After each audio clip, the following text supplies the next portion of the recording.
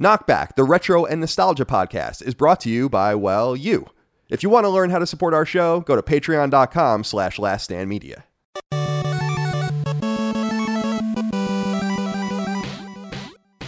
Greetings and salutations. Welcome back to Knockback.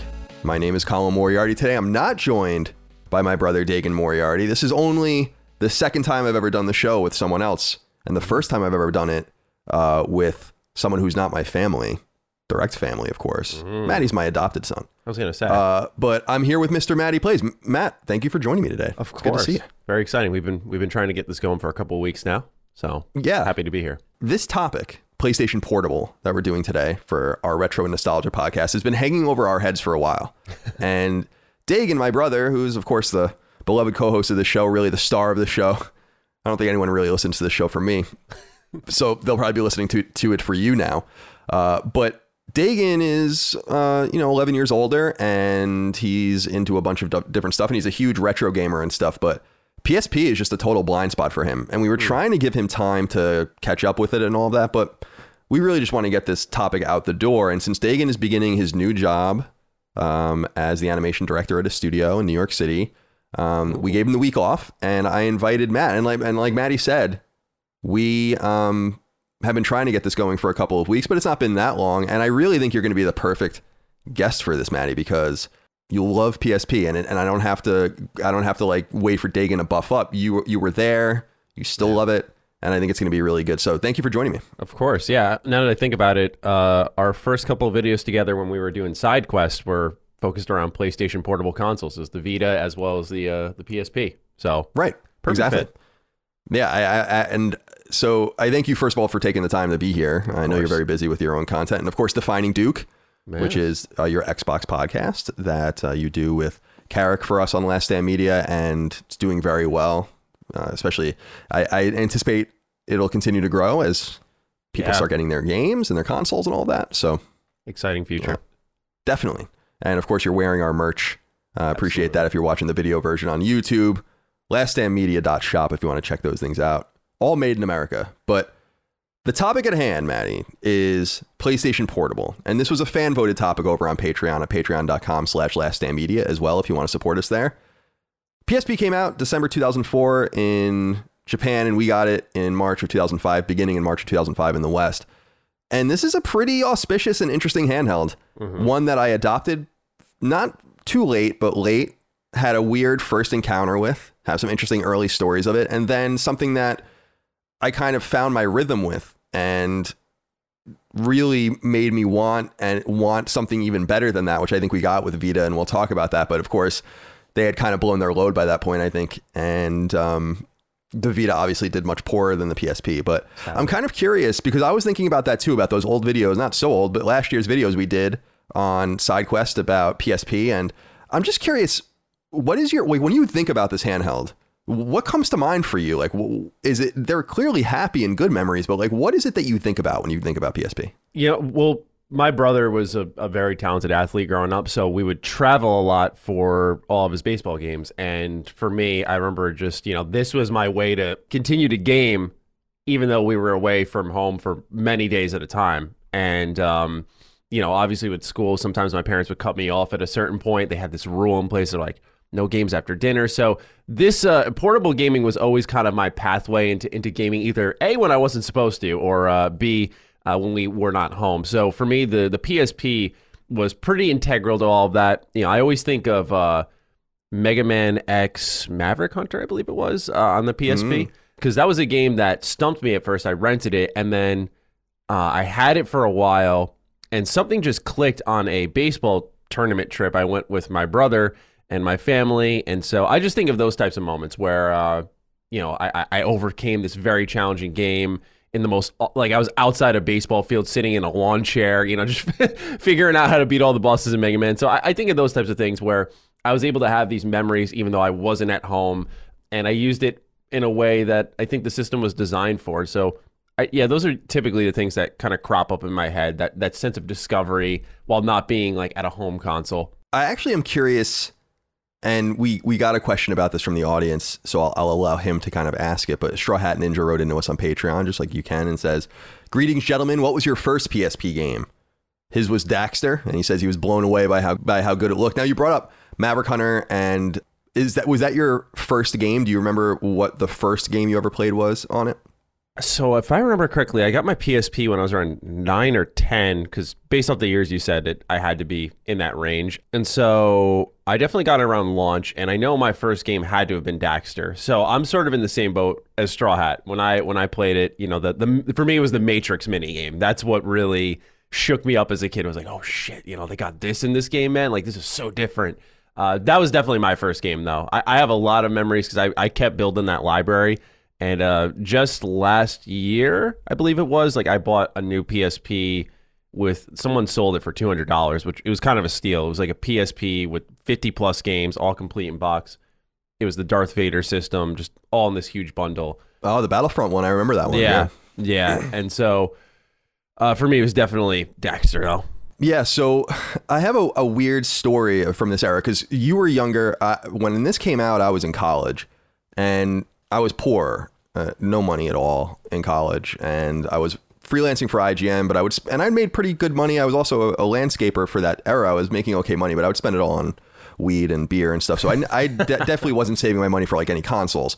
And I was lucky to go to college in 2002 and 2003 when we already had our consoles, right? Like, we didn't have to make those big purchases. You had your PS2, your GameCube, your Xbox, and all that. So this was when these things started getting introduced, PSP and also DS around that same time. I didn't have them, and I wanted them, but I didn't have any money. And I was a pretty hardcore Nintendo fanboy still at this point.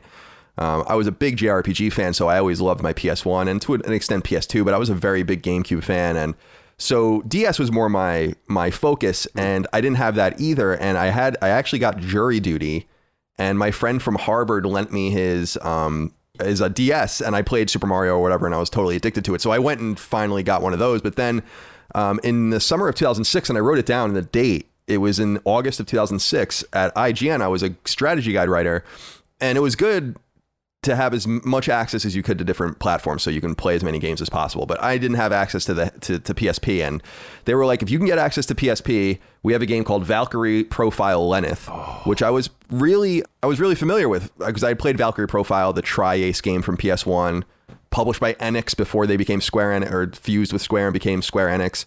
Those are the guys that made Star Ocean, of course. And so I said yes, and my roommate, and I this is how long ago it was. His name was John, but I don't remember his last name.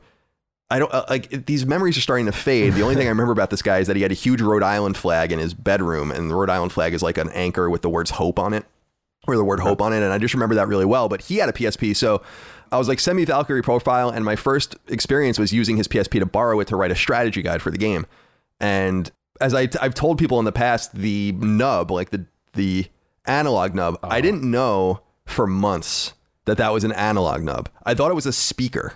Dude, and yes. I think this is a fairly common thing now that I've like said it over and over again, but that's what I remember at the very beginning, was playing this very mysterious, high quality LCD screen. It was very interesting, connected to the internet. It was very mysterious. So that was my earliest memory. Did you play Valkyrie Profile Lenneth? Because that seems like a game you would actually enjoy. It's funny. The reason I reacted the way I did is because I just, a couple months ago, I've been building up my game collection more and more. I just bought this complete in box, and because I saw it and I thought, this game looks amazing. You know, it's a side scroller, but it's also like a JRPG. There's choices that you're kind of on, like, I don't want to say a time limit, but there's a sense of urgency. And I have other Valkyrie Profile games, but this was the one that was kind of like what you were using the term earlier, like my blind spot. And so, yeah, it looks right up my alley. It's like, I'm getting this. I'll play it at some point in time. I just want to have it right now before the prices go up anymore. But yeah, I loved the one of my, I don't know if it would be an RPG. I don't think it really is. But for me, my alluring title that sort of rolled me into the PSP before I had bought it, I was visiting my buddy's house, and yeah, he always introduced me to tons of games. Like, he showed me the Xbox 360. We played Samurai Warriors 2 on that, and to me that was hilariously enough mind-blowing. You know, it's just Musou game. Right. But when it came to the PSP, he was playing Monster Hunter Freedom Unite. And I remember that one in particular, the openness of it and the big beasts and kind of the pace of the game. It was unlike anything I had really seen. And so for me, it wasn't even the game I went out and bought, but I think of it like when I played Morrowind on the original Xbox. He showed me that too. And I remember like I didn't go out and buy Morrowind for my Xbox, but it made me want an Xbox because I was like, oh, there's so much capability here. So this was always the game that kind of was like that little nook that stuck with me when I purchased it. And funny enough, I'd go off to one of my most played games on the PSP was probably SmackDown versus Raw 2006 or 7, something along those lines. So, that was one that I played a absurd amount. My friends and I talk about the soundtrack for that game because one of my closest friends actually had played it a lot on his PSP as well. So it's just funny how I think the lifeblood of some of these systems is really that third party. And I just, like I said, I always go back to that Monster Hunter and think on how that's where it really all started. The idea of like, I want this for my birthday, mom and dad. And here we are. Yeah, it's interesting because it was the first time that we got a machine, like a handheld machine with its own unique games that kind of stood up in some weird admixture to what was going on console at the time. Mm-hmm. I was fascinated by that because we would always get Game Boy Advance or even Nintendo DS ports that were totally different games. And that's cool. And of course there were handhelds that played console games like the Nomad specifically. But in terms of really getting something that was unique and new on the go, it felt so advanced. And you're right. Like, it's so interesting. You brought up, wrestling and you had, and all these other things because PSP was also a really big sports machine, and that can't be underrated in the conversation about the show, and also Sony's own proprietary NBA series that doesn't exist anymore. Both of those out of Sony San Diego. That's kind of where they made their bones, as it were. And the wrestling games were pretty big on there. We had a lot of EA support with Need for Speed and FIFA, Madden. So it was a huge deal to get those games and not have gimped versions of them basically on cartridge-based handhelds. And I wonder, were you playing Nintendo DS or GBA at this time as well? Yeah, so I think that's why it grabbed me so tightly, is because I went from Game Boy Advance to PSP. I didn't have a DS until after the fact when I wanted more handheld games and more options, and I was seeing them do like Pokemon and stuff for it. So for me, I was going from, Pokemon Emerald, or I think of, Chain of Memories from Kingdom Hearts. I was going from these very pixelated, rough-looking games that clearly were limited, and then you get something like a God of War Chains of Olympus on your PSP, and it's just it's a whole different world. Like you said, it really challenged the level of quality that a console game would bring. One of my most played games on my PSP also was Ultimate Alliance, Marvel Ultimate Alliance, and I played that on pretty much every system it's ever released on. It's one of my favorite games, and I think of the PSP version a lot because it's identical to what I played on 360 and PS2, and I think that's a testament to what was so great about the PSP, was that ability to get that ideal experience on the go. You had to deal with, longer load times. You'd hear the UMD spinning in the back, like that sound that it always made. Be working hard. Yeah, because I'd be terrified. I'd be holding my PSP, and I don't want to like touch the disc area that's in, because I didn't want to like press down on it in my head. I'd be like grinding the plastic against a spinning disc, not remembering that it had the plastic covering on it. But those types of things were worthy trade-offs for what was otherwise this. I know it was sort of the PS Vita's calling card, but these console quality games on the go. Yeah, you're right. It's and again, where a lot of really capable studios, like you said, with the two God of War games, with Ready at Dawn and others, made their bones and really extracted, and Daxter too, really extracted a lot out of the console. In fact, a studio like Ready at Dawn wouldn't exist without PSP. So it's interesting to track its legacy back in that way. And I agree with you. Like, it's interesting. That's a quantum leap to go from Game Boy Advance, like you said, to PSP without DS in the middle as kind of the evolutionary step. But I was really intrigued too. And I still, because people know I'm really technologically illiterate. I don't know very much. So you could have imagined me with the PSP. I like I said, with the nub and all of that, like I didn't know what the hell was even going on this thing. But what did you think about the kind of introduction that we were given on this machine too, with, and you had brought it up a little bit, but this idea of interconnectivity and ad hoc multiplayer and online multiplayer. You had brought up the Battlefront version of PSP. I mean, that was a game that was famous in the IGN offices for all of us to play together. and it connected to the internet. Now the DS did too, but it was different. It felt like you were on the internet, and you can go to websites and do all. It was a really amazing machine in this way. Did you, even at a young age, feel like that? Because when you're young, you're kind of more ingratiated into this stuff. And so it's maybe not as impressive to you, but I think even that 10-year difference to me, I was like mind blown by what this thing can do, especially at the price point. So were you similarly interested in all kind of the accoutrements on the machine? You just unearthed a memory I completely forgot about. Oh my God. So, because when you first said I don't even think I played this thing online. Like I remember playing Battlefront and my friend would, how they had the kill feed, which would say like, Maddie shot this player. Right. My friend would be like, are you playing online? And I had no idea. I was like, yeah, I am. So if you thought you were technologically illiterate, I was a technological caveman by that point. But right.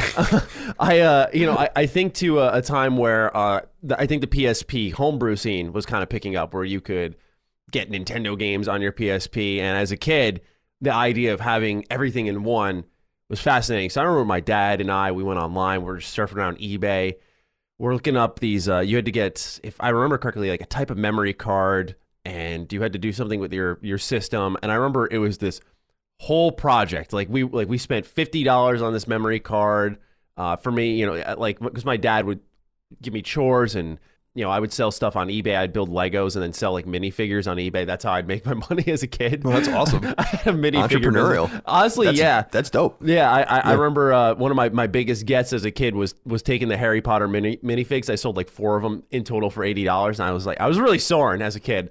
I felt really good about that. That's awesome. Yeah, that's super cool. And so I'd take my money and I'd spend it on all these game things, and this was the one I spent $50 on. And we thought, because my dad didn't really do a lot of research, I'm a kid, not to put all the blame on my dad, but I'm thinking like, okay, we're just gonna put the memory card in, you connect the PSP to the computer, and then you download games onto here. Simple.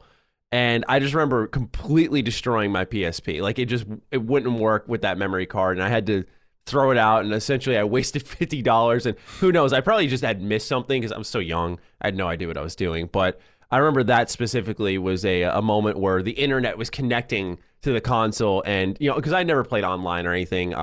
Just growing up, I like multiplayer games now, but it's definitely not my bread and butter, and it never really was.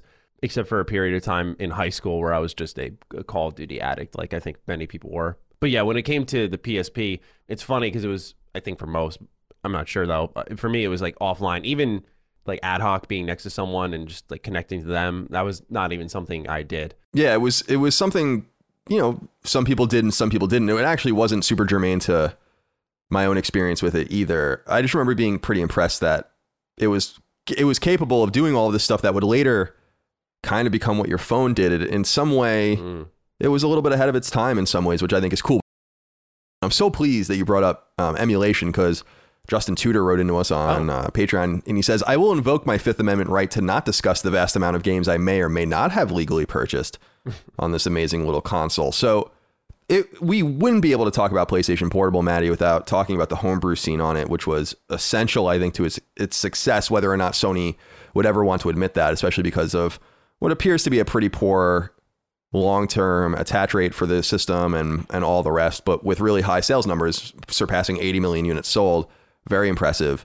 So for people that don't know, and I think most people do, in 2005, pretty quickly, PSP was busted wide open, and it happened rapidly. And Sony, based on the connectivity of this thing, as Maddie was saying, there was a double-edged sword, because this was the first piece of PlayStation hardware that could be patched. And so they would start to patch it. And Maddie might remember that patches used to come on UMD discs with the game. So like if the game needed version 3 or better, then it would actually come with version 3. So when you started putting games into the console, it actually would break your homebrew. So there was a bunch of different ways Sony was trying to break it. And I don't know if you remember that. So once it was homebrewed and people had like a solid version of the NES emulator and the SNES emulator and all that kind of stuff running on it, people were loath to update, and they really couldn't. So your PSP stayed in this static state, and that's why a lot of people bought another one so they can actually play games on it, which I think also increased exponentially the sales. But it was a huge deal I remember having at my fingertips, really, for not the first time, because I had this on my PC and even in the 90s, but anywhere you wanted to go, it was like I had every NES game, every SNES game. It was just in a list. You would just select it and it would boot it and you would just be able to play.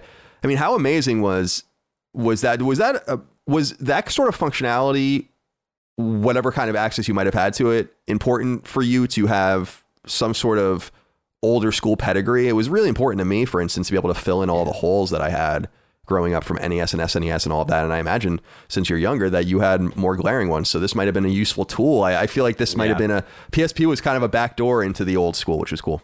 Yeah, I remember specifically, I have a deep love, like I think many do, like TMNT side scrollers. So for me, it was a way to try out some of the older ones. Like, funny enough, I think it was called TMNT 3 Mutants in Manhattan, I want to say, which is just interesting because they, in 2016, released Mutants in Manhattan as well from Platinum Games.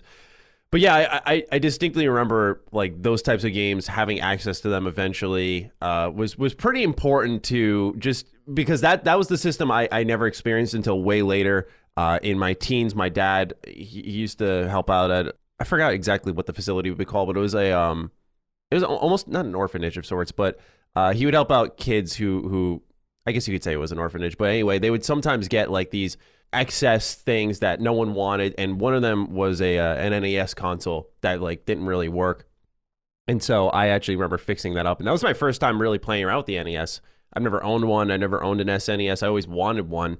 So that's always forever been in the terms of owning it and experiencing a vast library, been my blind spot. And so yeah, the PSP emulation scene was pretty integral to just getting my hands on some of that and seeing what it's about, because I didn't have access to it, and it's really hard to get your hands on that stuff without spending tons of money on eBay or something along those lines. And so, yeah, as a kid who didn't have really any money at all, just being able to emulate some of these older games, and I think to Sony's benefit, playing my PSP more and really solidifying it as one of my favorite consoles ever, it benefited me big time. I dug the hell out of it. I couldn't imagine that it did, I'm sure there are a lot of people out there that are very, on the up and up. Emulation is stealing. I don't deny that at all. I don't support it for newer consoles and newer pieces of software, but yeah. I have no problem, even at that time, with NES and SNES stuff, especially because it was so hard to play a lot of those games. And until my whole stance on this, just as an aside for the audience, is as long as publishers and rights holders make it hard or impossible to play these games in ways that are legal, I'm going to play them in ways that are illegal. I mean, I actually don't have any emulators right now, and I haven't in several years, but I've been pretty open that with my NES and SNES Classic, like I'm going to bust those things open at some point. Because if I want to buy these games, I want to buy them in a coherent way where I can play them where I want to play them and all of that. And if you're going to make it difficult to do, then sorry. Well, it's very interesting because they're so scarce to find that online on something like eBay or Mercari, you'll find them for these astronomical prices, and these companies just don't realize, like, Square Enix still sells their old games, and I think they get that, hey,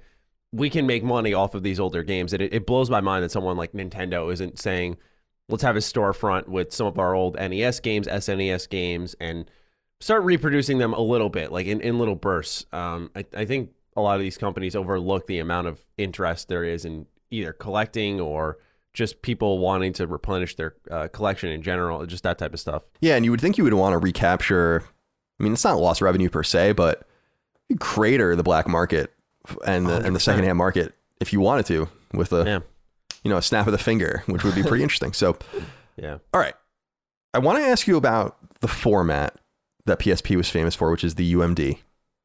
David Graham wrote in and he asks about something specific, but we can kind of expand from here. He says, what experience do you have with the UMD movies? It's cumbersome by today's standards, but I find it to be seriously impressive when you consider this was the era of portable DVD players, while the PSP allowed you to have feature-length films on a pocket-sized device. So the UMD was the format for all the games you bought, but, and this is funny for maybe younger listeners or people that didn't have one or whatever, there was this attempt, although it was abandoned pretty early, to make an entire parallel DVD catalog, basically, of UMD movies. And they released a bunch of films that you would put in your PSP. And it was a pretty unique thing. Sony had a bunch of this weird stuff going on, even with Minidisc and others. So it wasn't maybe that special, but in hindsight, it seems pretty daring to have done that, to try to make a multimedia machine, which seems so intuitive today. So I give them a lot of credit for that. But the UMD, this interesting kind of proprietary, very Sony-like thing that they made for some reason, what are your memories of this thing? And you had talked about like the churn and the noise. It was interesting, even putting them in the PSP, putting them in backwards or upside down. Yeah. It almost reminds me of USB ports where I always put it in wrong. I never quite got it. So what are your memories of the format? I remember as a kid, I'm going to make it sound like I was a nervous wreck, but I just didn't want to break anything. But especially when you're putting the UMD in and it wouldn't like fit in right away. And you're just looking down at this metal contraption. And you're like, I don't want to bend anything. I don't want to break anything. I hope nothing goes wrong here. I think I slid it in right. You try to close it. It kind of clamps on the disc. But yeah, with UMD, like with movies specifically, I know for a fact, like as a kid, and it's so funny to think this, but I know for a kid, as a kid, I thought this was stupid. I hated the idea of watching movies on my PSP as much as I hated the idea of people who bought Game Boy cartridges that had episodes of their favorite TV shows on it. I remember my friend lent me one for Ninja Turtles, the TMNT 2003 animated series, which is, by the way, my favorite. And I remember watching an episode of that. It was the first one. It was called Things Change. It was just episode 1. And that was it. And I thought to myself, this is fucking dumb. Like, I just watched this whole thing. There's not more I can watch. It looks awful. I mean, I understand. I agree with the idea that it was pretty novel for its time. And I get what they were doing and why they were doing it. And there was something there. But for me, my mindset was always, I could be playing something right now. So I just, especially with limited money, I didn't have the interest in buying a movie that I could watch a couple of times in the car. I was like, if I'm going to be in the car, say we're going on a 3-hour trip, I'm just going to play a game for 3 hours. You know, I don't remember if they had car chargers or not, but like I'd play the game until the battery died. And then I'd probably switch to a Game Boy. Like, I don't know. It sounds like a borderline obsession, and people may be correct on that assumption. But for me, it felt like time wasted, which is strange because I'm playing a game in a car. But yeah, I never dug the whole movie thing. As for the UMD itself, I never had an issue. I just remember recently when I got my whole collection, what I wanted to do was I got this copy of Crisis Core, and it came in this third-party metallic-looking gray UMD case. And I was like, oh, I want to put this in the white one. So I pop it open, I take out the disc, and I go to put it into an actual traditional white one with the clear plastic across it to, I don't know, OCD kind of thing. And so I try to like clamp it together, and now I can't clamp either together. And pretty much this disc was just left loose for a while until I was able to clamp its original one shut, because I think once you pop open, unless I'm incorrect, either you know or maybe the audience knows, but once you pop open the white casing, it's not, I thought it was something you could just clip back together, but it seems like you can't. And so for me, that's when all these years later, I was messing around and went, is this novel? Because you can crack these easily. I remember as a kid, they definitely split easily. And so I was very gentle with them, like pulling them out of their casing. You know, that was always a little nerve wracking because I was in my head, it was going to just snap in half at some point in time or pop open. Well, they did seem brittle because like when you shook them, the disc inside shook. It wasn't like this it didn't seem very well made. It was kind of weird. Yeah. Know? But I'm with you though in terms of I was the same way. I'm still the same way where I really like taking care of my stuff. I'm like pretty persnickety about it.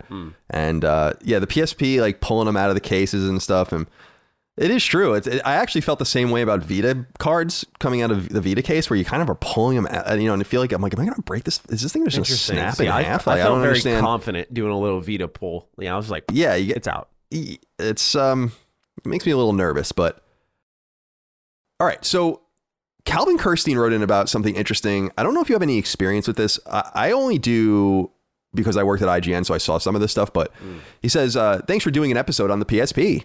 I remember putting in my pre-order and couldn't contain my excitement when I finally got to try out the handheld for the first time in 2005, a truly special machine. Do you guys remember the weird add-ons that it had? I completely forgot about the camera until I unlocked it in Astro's Playroom on the PS5. So Astro's Playroom, the built-in game on PlayStation 5, is awesome, and it's basically just a history lesson in PlayStation, and PSP plays a prominent part in that, and they do show some interesting stuff in there. I remember the camera because it was used by some games, but I'm wondering, did you have any experience with any of this stuff? Do you even remember reading about, because you were young, but it was kind of funny. Like there was a GPS receiver and like really? There was other third-party stuff like motion sensors and TV stuff and weird batteries and all sorts of stuff. So PSP was pretty robust. And what I remember most about it, which was cool, is that you could connect it to the TV, which for some reason they just would not let you do with Vita. until the Vita TV came out, and everyone assumes that's what the mystery port on it was for. But do you have any knowledge of the peripheral scene at all? Yeah, I hate to give this answer, but I honestly don't. That was completely news to me right there. I've never heard of that. It's pretty interesting because they did tie some of that in when Vita came out. Like there was native apps like Near and stuff that were more GPS oriented that I think they started to kind of engineer with PSP, but of course it didn't quite work out that way. Another thing people wrote in about, Matt, that I think would be interesting to touch on is which version of the PSP or versions of the PSP we had. Jonathan Barnett wrote in and said, simple question, PSP, PSP Slim, or PSP Go? I love the original, but my friend stole it after getting a PSP Slim to replace my broken battery. Thanks. Well, thanks for writing in, Jonathan. So I was actually reading about this, and I didn't know this, I must admit. There are actually 5 versions of the PSP. I know about the 3 major versions, the major iterations, which is the 2005 PSP or 2004 PSP. And then in 2007, that was the PSP 2000. And then in 2009, they released the PSP Go, which was just the digital version of PSP, where it was kind of the missing link between PSP and Vita. But there were 2 other versions that I guess were only released in Europe, which I didn't know about. The 3000, which I guess had slightly different dimensions of the 2000, and then one that didn't have a Wi-Fi connection. So the exact opposite of what they were doing with PSP Go, called PSP Street. And I never heard about this as well. But I ended up having all 3 versions ultimately, access to all 3 of them. But I didn't buy my own until the fall of 2007. And it was when Castlevania, the Dracula X Chronicles came out, the same month that Final Fantasy Tactics War of the Lions came out.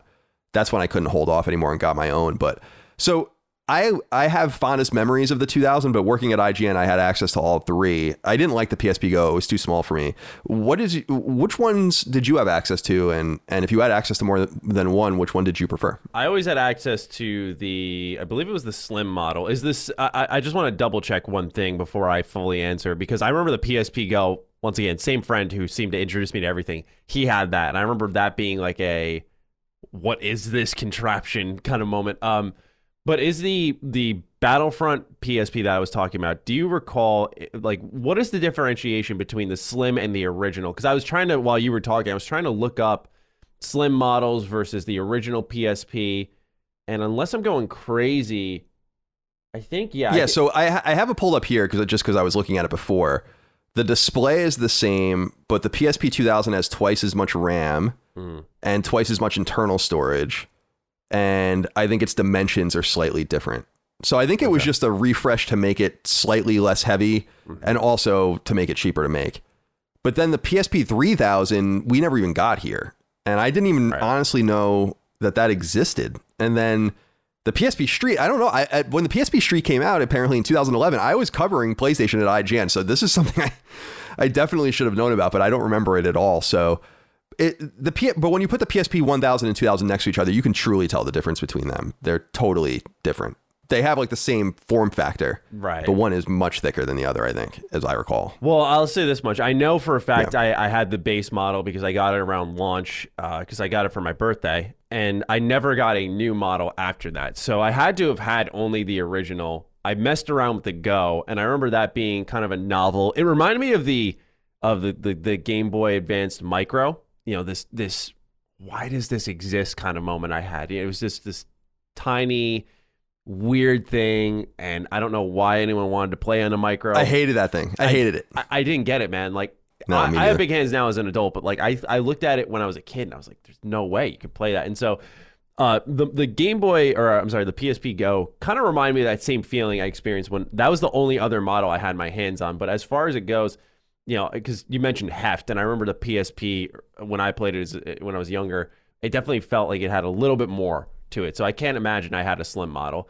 But yeah, other than that, I never experienced much more beyond the base console, to be honest. And if the Battlefront one is a PSP Slim, then I do have that now, and I don't know if I could feel an exact difference, so to speak, outside, because that's what I was trying to search more so than anything, because that was the last one I used.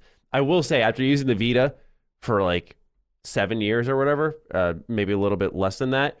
Actually, yeah, less than that, because I got it in 2014. Not having 2 analog sticks on your portable console feels weird.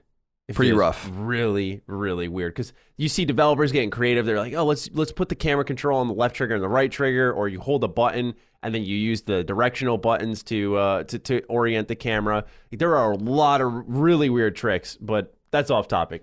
Point being is, yeah, I do recall distinctly the base model. Now I'm seeing it PSP E1000. Yeah, this is what I had. I don't know why, but I remember always looking at the box I got after, because I opened it on my birthday and I couldn't use it right away because my family was still over.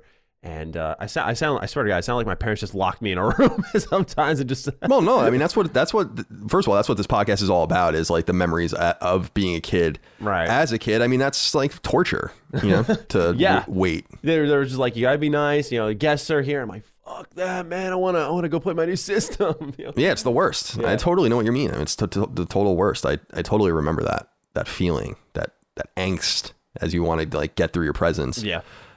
All right, so I want to talk about some specific games, and for me, this console or this handheld was a few things, but it was certainly a role-playing game machine for me. And Matt Hawkins wrote into us on Patreon and said, hey guys, for me, the PSP was awesome because of the Final Fantasy games that appeared on it exclusively. The remaster versions of Final Fantasy 1 and 2 were great and are the definitive ways to experience those games. Then you have the Final Fantasy 4 collection, which combines the main game with a good sequel that was available only on Wii prior to this. Then, of course, there's Crisis Core, which is a great game and by far the best supplemental game in the Final Fantasy VII universe. It's a shame that these, along with many other games, are stranded on PSP with no hope of release elsewhere. It's interesting, Maddie, because I brought up another game from Final Fantasy, and he didn't bring it up here, but it might be the most important of them all, which is War of the Lions, which is considered the quintessential way to play Final Fantasy Tactics, and for some reason is just locked on this handheld. And I think they might have brought it to like iOS, but it has a new translation of Final Fantasy Tactics.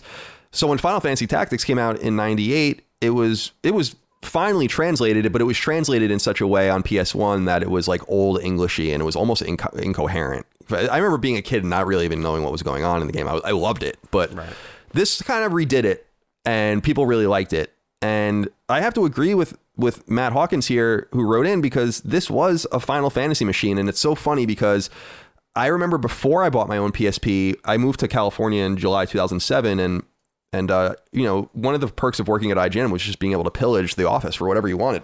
I mean, this is why I didn't own my own PS3 until PS3 Slim came out, because I just didn't need to own one, you know. And I never owned an Xbox 360 outside of the one that I just had at the office that I'd bring home and stuff like that. So I brought a PSP home when I first moved there because I had no money. I had no friends really. I had nothing to do. And I have really fond memories of Final Fantasy 1 and Final Fantasy 2 on PSP because I had never played Final Fantasy 2. As far as I remember, no, that's not true. Final Fantasy 1 and 2 were released on PS1 and Final Fantasy Chronicles or whatever, Final Fantasy Origins.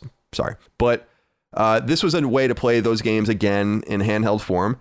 And they were awesome. I loved playing those games. And I'm so glad that he brought up Final Fantasy IV, the Complete Collection too, which was a late PSP release in 2011. I reviewed it at IGN. The best way to play Final Fantasy IV if you have access to a PSP, because it not only has Final Fantasy IV with proper balancing, but also has the after years stuff, like he said, which was WiiWare actually for a couple of years only. And then he brought up Crisis Core, which is a great Final Fantasy VII game and kind of an interesting game to talk about right now, Maddie, because this game kind of lives again. Yes. It's incredibly integral to understanding the events of Final Fantasy VII Remake. And I have a really strange feeling that we're going to see this game get re-released at some point. And I think we should. It would be awesome. So what are your memories of Final Fantasy specifically on this handheld? Do you have any experience with these games? Yeah, and it's actually funny. I like how this comment mentions the kind of remastered versions of Final Fantasy 1 and 2, because obviously a lot of people who listen know this. I'm sure you do too, because I like to harass you about it. But obviously I'm a big Persona fan, and I was looking at Persona 1 and 2, and because I found some of their soundtracks, and I was like, wait, this is really good. So I'm looking up, for a video, I went into my PlayStation Classic because they had Persona 1 on it, and I needed footage, and I was like, well, not do it in this. And it was completely different from what I saw online, and it turns out that the PSP version completely overhauled the game in a lot of ways. So it's just funny that this was brought up, that there are other remastered things on the PSP that I don't think many talk about. And Persona 1 and 2 happen to be in that catalog with Final Fantasy. When it comes to Final Fantasy games, though, oh my gosh, for me, it's funny to say this now because a lot of people associate me as like the RPG guy. You know, I love turn-based combat. I love strategy. I love anything that allows me to tinker with skills, build characters, make choices. That's my jam now. As a kid, though, Kingdom Hearts was my jam because it had those type of elements, but I was able to do action combat. I always said, man, I would be so into Final Fantasy if they didn't have turn-based. And funny enough, Crisis Core was this dream come true type of moment where you went, oh my God, this is it. They have action combat with some, of course, strategic elements, but it was action combat in a Final Fantasy game. So you had like the cool aesthetic of all the characters, this interesting story. It was kind of dark. And then you had on top of that action combat. To me, that was like the major kicker. So that was probably out of anything on the PSP when it came to Final Fantasy, my biggest memory. Because I didn't really mess around with turn-based games for a very long while. It's hard to think of. Actually, if I name the game that I think cracked the mold for me, I'm pretty sure I'd get my gamer card completely revoked. But what is it? I want to say, if I remember correctly, I want to say it was Final Fantasy 13-2 that really actually kicked the door down for me. I remember that game fondly, but I don't know what it was. I did not like turn-based games. I played that, and from then, I felt like a lot more open-minded to other games because I enjoyed it. I thought that game was pretty good, to be quite frank. From there, that's really where it started. So I was late to the turn-based stuff, and that's why I like to go back and re-review things on my channel. But yeah, I think Crisis Core is still sort of on topic. I definitely would be shocked if that did not come back in some way, shape, or form. It seems extremely relevant. And funny enough, we talked a little bit about it. Just there are so many great games on the PSP that are stranded there. Like you brought up Valkyrie Profile Lenneth. I thought that'd be a great one to get on other systems, get more people experiencing that. I'm looking at my collection now. I took a picture before I left my house just to kind of make sure I had a point of reference. It took a while for Birth by Sleep to come out on consoles other than the PSP. Daxter is still there, and I think that'd be, if they did like, hey, $15, here's a console remaster of that, just, you know, pretty much remapping the controllers and redoing the resolution. Lord of the Rings Tactics was awesome. That was one I really did enjoy, funny enough. So there were these really neat games there that are just stranded.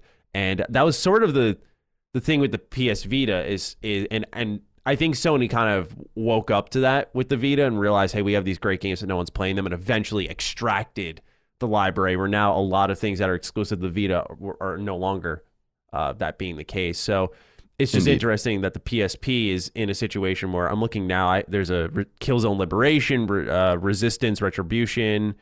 I mean, there were just so many games there that they're still only there. Not that they all need to get ported, but it'd be awesome if.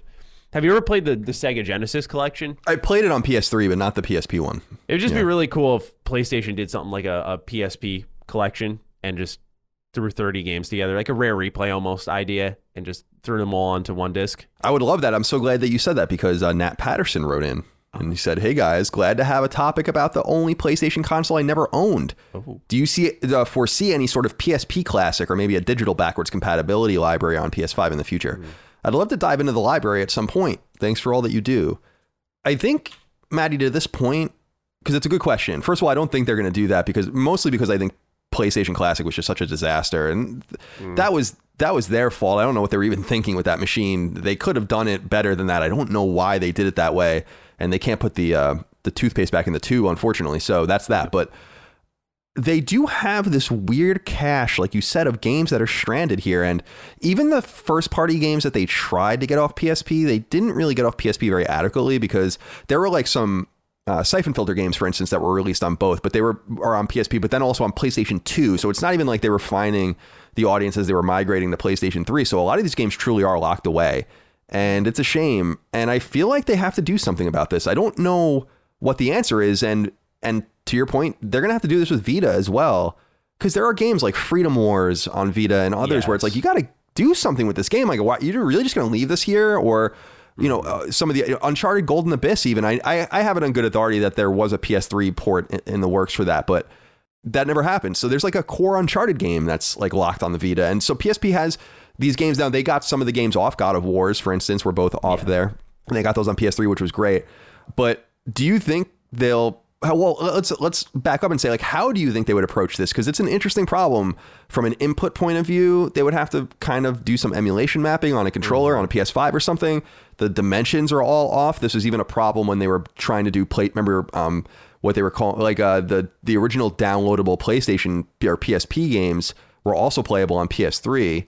and the dimensions were all screwed up. So there's a huge series of problems that they actually have to overcome. And yet I think there would be some reason for them to do so. It would be a shame to think that these games would be locked away forever. So how do you think they might approach that? Yeah, one series that I always thought of was, and I don't think they'll do it now just because EA owns and has the most popular one, but Battlefront. I remember they had Renegade Squadron and Elite Squadron, and the idea that those two never came out as like maybe a package on PS2 on disc always seemed very strange to me. A lot of it could also have to do with licensing and contracts. Whether they're still up or not is a whole other question. I will say, I would imagine if you were to take a PSP game and remaster it for modern consoles, it would take some level of effort. But I do think of one that I don't think a lot of people talk about, but is a game that is, number one, super under-discussed. Like, I remember there was this huge demand for it to come to the West. It did, and then it just, no one talked. And that was Final Fantasy Type 0, which came out on the PS4, I believe. Mm-hmm. And that was a game that was originally a Japan-exclusive PSP game, and it was never released to the West. And a lot of people wanted it because it was an M-rated Final Fantasy game, and it tackles some darker themes, and there's some really sad elements to the game. And so, you know, I imagine that was, I mean, it was big enough for Square that they made it a full release, and to even allure people. I remember they put the Final Fantasy 15 demo in that game. But I think, of course, it's going to be something that you couldn't just slap together. We're starting to see this transition with ports kind of almost being phased out unless your game's very old. So we're seeing, for example, Star Wars Republic Commando is going to be sold on the PS4 and the Switch. It's not going to be sold on Xbox, but it's going to be sold on those two consoles, where I think you're going to start to see let's say you wanted to, I put this in quotes, remaster a Xbox One game or a PS4 game for 5 and Xbox Series X. I think the expectation now is a free update because its hardware is so powerful. There's an easier transition there. And with stuff existing like FPS boost for Xbox, you can't really justify finding a way to charge for an increased frame rate and better resolution. So what's going to happen is I think companies are going to have to start digging deeper, maybe not on the level of, because that's a full, huge multi-year project, but I think a Final Fantasy VII Remake where, you know, you're going to need to do stuff like that. It's going to be about content. But with stuff like the PSP library, I think if you can figure that out, you could justify saying, hey, we want $30 for Daxter. Because I think that would be a little bit of an overcharge, of course. But I'm saying you could probably get away with that because there is that higher effort level to take this PSP game. You'd have to change the resolution, the controls. PSP didn't have touch controls or anything. So, no. Yeah, you would be able to just bring it over by, I'd imagine, remapping to a modern controller. And then it's about if the developer wants to take it a step further and add any more inputs or ideas that they originally missed out on, because now they're doing it on a home console. Would these games even feel good? Is part of it the novelty? Like, part of it's like the mindset, right? When I'm playing it on a PSP, you understand you're on older hardware. It's an older game, but when you bring, say, Daxter, we'll say in 2021, it releases on PS5. When you bring that out and that Matrix QuickTime event game comes up, does that lose its luster because you're playing it on hardware where it's not really matching up and the idea really isn't quite there? I don't know if I'm making sense on that. Like, you have to... No, I totally understand what you're saying. I think a lot of it's about zeitgeist. Like, not only referential stuff and whatever in games, but also the way we play them. It's why I think Little Deviants is a great example of a Vita game that I'm like, that game's actually pretty good, but it's a gimmick game and it would be really obnoxious. I wouldn't recommend anyone play that today because it's a game of a place and time that loses its context, you know? That's kind of what I was getting totally understand what you're saying. The idea of playing it on at a specific point in time, you know, where I think of Metal Gear Rising: Revengeance was a game I actually just played last week. You know, I beat that game in less than 4 hours. It's absurdly short, and I remember spending $60 on that and being so disappointed in high school. But I still thought the game was cool, and going back to it, and it still is cool. But you can see how far Platinum Games came. But more so than anything is those QuickTime events and how regular they were in games up until I'd say around that point is when they started to get phased out more and more. But you know, I think a lot of games lived off of major QuickTime events for boss sequences, or in the case of, once again, we're just on the topic of Daxter, this idea of taking those old mechanics and bringing them into a modern console, I think it does. I think it shines a brighter spotlight on what I think would be considered now flaws, where maybe it's a little more like, oh, this is kind of cool when you're playing it on a PSP. Yeah, it's interesting. It's an interesting series of challenges that are going to be presented if and when these games are going to be migrated. And for every game that has been extracted, there are just so many left behind. Like they finally got Peace Walker off of there, right? And stuff like that. But so like for every example of that, they have all these other games that are just are stranded, and it is a shame. So we'll see. I don't know. I don't anticipate maybe the quickest route to do it is to give people a piece of like hardware that would be loaded with these games. But I just don't think there's PSP nostalgia to the level that would be requisite to do something like that. It doesn't even seem like nostalgia is really supporting some of the ulterior non-Nintendo efforts in this space, like TurboGrafx and Genesis and stuff. I don't feel like there's like that much hype for those, Would I be out of place to say, I don't even think PlayStation really leans into nostalgia. They kind of just seem to have turned the page and quickly moved on. And I think of a series like Sly Cooper, which could be great nowadays, but it's not really relevant to them at all. And I don't think it's relevant to their fans even. It's just me speaking from someone who grew up with it. I adore that series. And I think PlayStation, I maybe more relevant to a lot of people was a Resistance collection. I think that's something that makes sense, but I don't see them ever doing it because, I don't know, they don't just seem interested. It looked like they were teasing it for a while, but... It's a great way. I've never really put it that way. It's a great way to put it, which is like they don't really lean into their nostalgia. For every Ratchet and Clank or something that they bring back, there's a bunch of stuff they've abandoned. They did try to do a lot of the stuff during the PS3 era of these either like half-hearted revivals, like with Sly Cooper, or the collections that they did or whatever. But you're right. I mean, they're always kind of moving on. So it's which I think might be why the PlayStation Classic felt so half-hearted, because it maybe was half-hearted. There are just a couple other things I wanted to talk about. I wanted to get a couple more games in here just to shout them out. I don't know if you have experience with any of these. I think the 3 Grand Theft Auto games on the platform need to be shouted out. Oh, yeah. So 2005's Liberty City Stories, 2006's Vice City Stories, and then 2009's Chinatown Wars. I wasn't a huge Chinatown Wars fan, and Chinatown Wars was a really weird game because it was originally a Nintendo DS exclusive, which I think people might recall, and it bombed on DS. Which was kind of strange because it was like in the post GTA 4 era, and Rockstar was trying to play nice with the Nintendo. You don't really see that ever again. I think a lot of that draws back to this.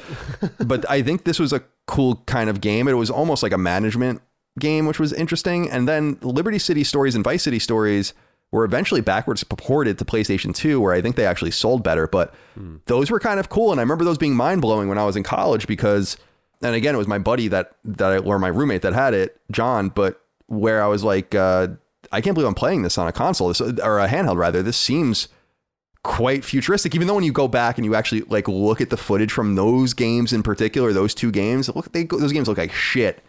But it was really impressive at the time. Did you play any of those GTA games? I own Chinatown Wars, and I'll admit I have not played them, but I have watched gameplay because, when I was looking at this whole collection of games that I was scooping up, I wanted to know what I was getting into. And when I saw Chinatown Wars, I was kind of shocked I'd never heard that this game exists, because one of my favorite things is watching companies take like familiar IP and then spin them off. So seeing some of the management ideas that GTA actually tinkered with, I thought was cool. I like those micromanagements. Obviously, as an RPG player, like little systems within systems to me works really well, and I think it makes games inherently more interesting. But it's one that I've actually not gotten to. So yeah, the PSP, because I played it as a kid, so there was a limitation to, I don't want to say the access I had, but my parents were not gung ho on getting me GTA. I'll say that much. Like I remember being in Sam's Club, and it was like a battle for my brother to get San Andreas. Like he had the game in hand. He was following my mom around the whole store, like just trying. He's just whittling her down over time. Like, come on. I'm just hanging out, looking at whatever, and eventually he convinced her. And that was it. Kids are so annoying. I know, right? When I look back, I'm like, what was I doing? I would have dropped kicked my brother. But that's just me. 2 other games that I wanted to shout out were, one game was a pretty early release from 2006 that I didn't play until a year later, but Mega Man Powered Up is a really great Mega Man game. It's basically a remake of the original Mega Man, and it's kind of the spiritual I guess, influence behind what would become Mega Man Universe, which was that weird Mega Man 2 remake that never came out. People might remember that was canceled when Inafune left Capcom about 10 years ago. But Mega Man Powered Up was really cool. And what was neat about it was there were a bunch of challenge levels, and you can play as all the bosses in the challenge levels. So it wasn't just playing as Mega Man. And they added 2 new bosses, Oil Man and Time Man, to make it 8, like in all the other Mega Man games. Some people think the game is stranded. This is actually an interesting theory. Some people think this game hasn't been ported because if you look up Oil Man, he kind of looks like he's in blackface, which is true. Wow. Like he does. And so some people think like it. I didn't make that connection until I read it. And usually 9 out of 10 times I read something like that and I'm like, please fuck off. But I actually, when I read that, I was like, oh shit, you're right. Yeah. He does look like he's in blackface. But that's a great game if you guys can access that. And then I have to give a shout out to the very last PSP game that I was obsessed with, and I have very fond memories of playing it, is Tactics Ogre Let Us Cling Together, which came out in 2011.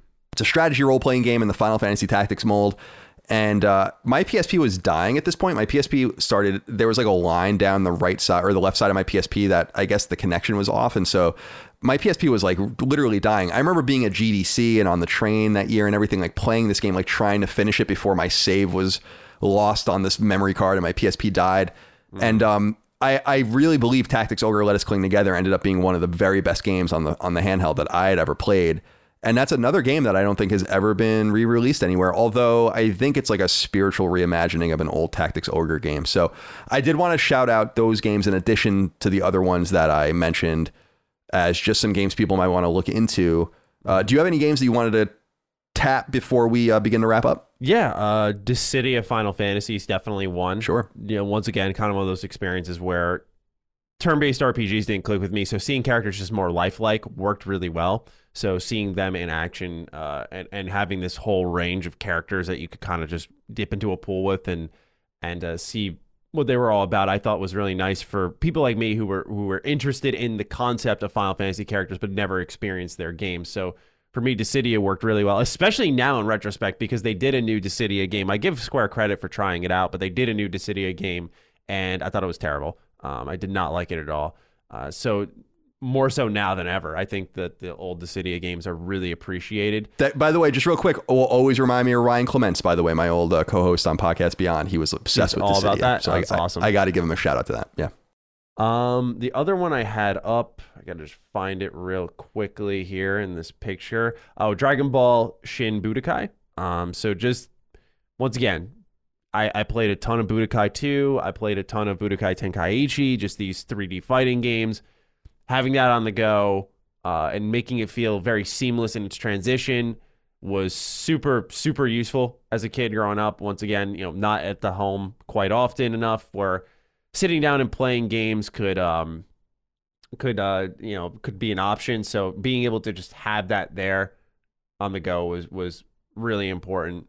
I didn't know this. Web of Shadows was on the PSP. I had no idea about that. Oh, that was a great Spider-Man game. I think I played that on PS3. Yeah, a lot of people really liked that because you could actually like choose to kill people and you could kill Wolverine, I think. Last shout out, I'm gonna say this is just third party, but Need for Speed Most Wanted 510. That one I played a lot. Just I'm not a racing guy, but when I was younger, I was more so one because I always define it as. Back then, you could go, oh, you can only race. This makes sense, and we can do as much crazy stuff with racing as we can. But nowadays, you have something like GTA 5, where, granted, it's not like a Forza Motorsport, but you can race and then get out of your car and do X, Y, Z. And I think it's gone beyond racing, where some people like the more finer-tuned, you know, I can change my brakes ever so slightly, and I'll get this right grip around the turn. It's not how I really approach my racing games, because I'm just really not into cars and all that stuff. So for me, it's about the doing. But back then, just being able to have Need for Speed, which was a really popular game amongst my friends. And one other I just thought of, and I think you mentioned this earlier. I don't know if this was one. How many Castlevania games were on the PSP? Was it just the Dracula X Chronicles? Yeah, I think that was the only one. I remember picking this up and liking it.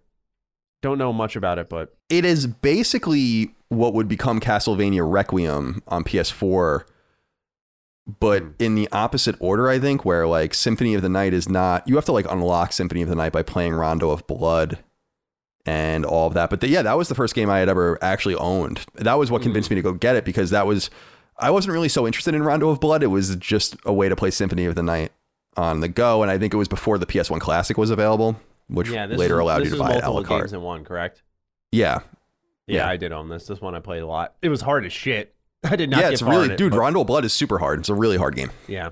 So I want to wrap up by asking this question because we're both big Vita fans. I'm a huge Vita fan. Mm-hmm. Simon Dixon wrote in, said, "Hi guys, in what ways is the PSP superior to the Vita, if any?" So Vita, of course, is PSP's successor. Launched in 2011 in Japan, in 2012 in the West, and it's beleaguered. It still exists, and still games are released on it. I've released 2 games in the last year on it, but it's really struggling. And I don't want to answer this in a too fanboyish of a way, but there's nothing the PSP does better than the Vita. It's yeah, like what? It's not to say you can say the games might be better than Vita's games. I don't think that's true either. But what would the machine do better than the Vita? The Vita is just a much more refined version of the PSP. So in my opinion, it doesn't do anything better. That's why it fascinates me that system did not do well. I think about it every now and then that the Vita just did not get what it deserved. It was, I thought, such a fantastic machine, top to bottom. It evolved everything I think it really needed to with the PSP to be a worthy successor. And it just, I get the idea of the memory cards being a little overpriced for sure. That was definitely a turnoff. But the fact that was that started such a steep downfall for what was, even the games as well. I when I look at my PSP library and I mentioned the likes of Killzone, Resistance, like these were franchises that one of Killzone's best games, in my opinion, Mercenaries, was on the Vita, and it's still there exclusively. Yeah, that game is awesome. Yeah, and I love that game. It blows my mind that people, granted, that was towards the end of its life cycle, where it was probably I think it was its last big first party Vita game, and absolutely a phenomenal send-off. But I feel like they checked all the boxes. You had new ideas like Gravity Rush there, which was insane to me. You had Persona, you had Uncharted, and Uncharted Golden Abyss was a good game. I thought it was at launch. I thought it was really solid. Yeah, at launch. I mean, I feel like they did everything they needed to. That's why it still sometimes staggers me why it failed, and I would love to see PlayStation be crazy enough to say, let's try this one more time. Like, take inspiration from the Switch and make kind of some type of portable console. I don't know why they would. I'm sure they could find the justification for it. They have to be noticing the Switch is doing so well that they could try to crack into that handheld market, and a lot of people would lose it over it. But I don't know because you were more in the cut. I was a late adopter of the Vita, right? Like I got it in 2014 with the Walking Dead bundle, so I was a little bit more late to things. But for you, what did you notice when it started to kind of trend down? Like it wasn't picking up steam. What were the direct causes? I think the memory card thing, is almost a scapegoat. I mean, I think it's easy to look back and say like, well, the memory card was too expensive, and also the late nature in which they announced it, so it kind of busted people's budget. And I agree that that's part of it. But I honestly think that a lot of it has to do with what we said at the top, which is PSP's numbers might just be really bloated because people emulated on it, and people weren't only buying it to not play Sony games, but they were if they owned one to play Sony games, they might have bought another one to emulate on, thus busting the numbers, going all the way up. And so I think that maybe part of it, Maddie, is that there just aren't as many PSP gamers as you think, which is why I think, first of all, we don't know the exact number of PSPs that were sold because they started folding the Vita and PSP numbers together, as people might recall. And so we don't have any Vita numbers. We think that it's probably somewhere in the 15 to 17 million range, maybe 20 million at the top. And PSP is probably a little over 80 million. But I would imagine that a third to half of those are redundant purchases or emulated purchases. And so that might have something to do with it too. And I think you're right, because they did dump a lot of first-party resources in the PSP, but then they did try to do it again with Vita. And what I think carries over between the two is the high quality of first-party output. But the first-party output on Vita was the kiss of death for like 4 studios as well. So, Big went away after Little Deviants, and, you had Zipper go away after they released Unit 13, which I thought was a really great game, actually. I love Unit 13. I think that game's so cool. So, yeah, it's kind of a complicated situation. I would love to see them battle Nintendo as well, because it bothers me if it's not them, then someone else. It's just because it bothers me that Nintendo is just kind of uncontested. they don't really have to do anything. I mean, I'm not contesting, by the way, the quality of their games, but it's what I said on Sacred Symbols a couple of weeks ago. They make event games.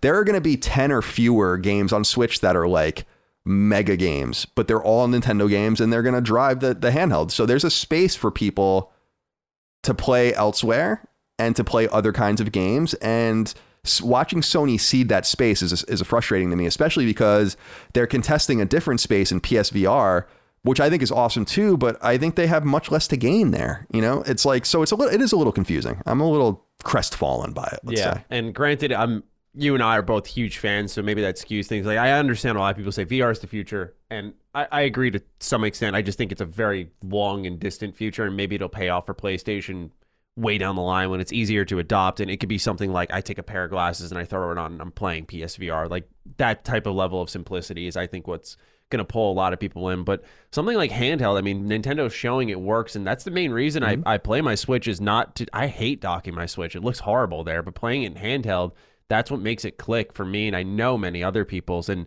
the thing that Nintendo's missing is trophies or some type of achievement support. Yeah, I wish they would do that. They need to grow up, man. Like, they, enough. Like, I'm getting tired of this stuff. And so I would love to see something along those lines. That's also why the Vita really worked for me. I don't know what it was. There was just a good rush when you were getting trophies. Definitely. On your Vita. I don't know how to describe it, man. Like, it was just, and that's a very particular taste, and I'm sure some people don't care. Like, I know Carrick.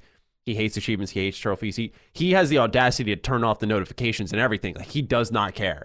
That's so funny. I remember when astounding. Sony introduced your ability to do that, which a lot of people have started doing, because it's fascinating because we don't really know exactly what would happen if they went head to head a third time. I think that it would be stacked against them, but I also know Sony is a company of limited means ultimately and limited resources. They have to focus on PS4 or PS5 rather, and if they're going to also split their focus with PSVR 2 now, then yeah, it makes sense that they wouldn't maybe pursue the handheld. But I think it's kind of a mistake, and I'll always wonder what could have happened. And I agree with you, the trophies were huge, and one of the only times Sony ever really publicly admitted that they made a mistake or were not able to follow through on something was they intended on putting trophies on PSP, famously, and they admitted that they couldn't do it because PSP was cracked so wide open that it would ruin the trophy ecosystem, and they were really afraid of what would happen, and they talked publicly about that. I think it was like John Codera or one of those guys was talking about it 10 years ago or so. Like,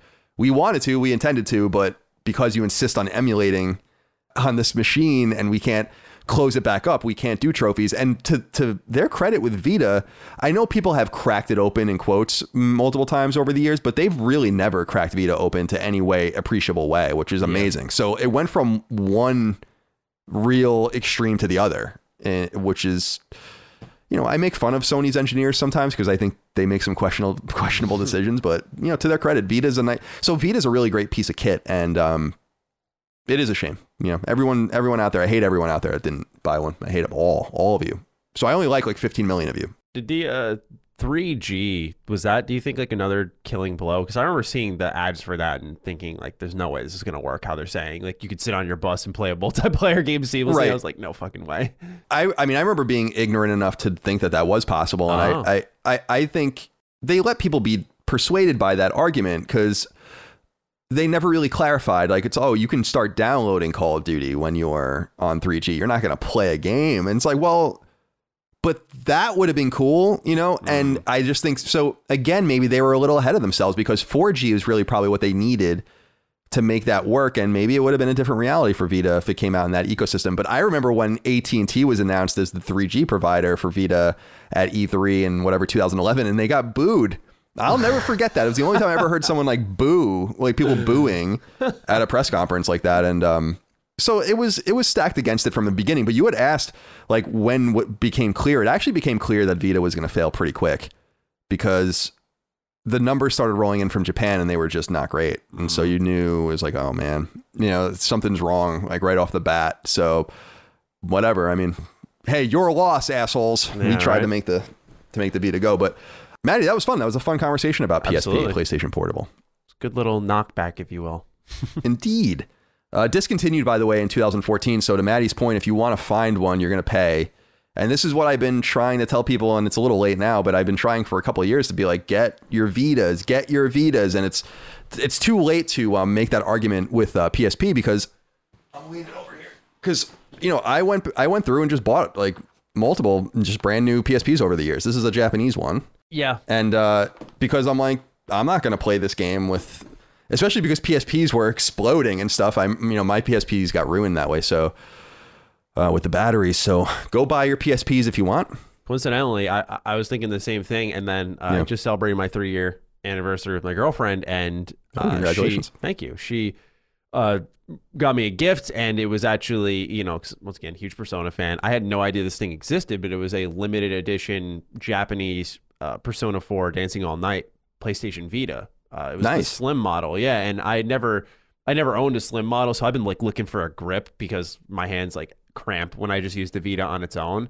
And I didn't realize, put it this way, if you were looking into a Vita, like now is the time, because I'm struggling to find a grip for the slim. Like and I mean a solid grip. There are grips out there for $10, but they're like, yeah, it's a little loose. It's like, I don't want my PSP or Vita popping out. But like grips are becoming hard to find.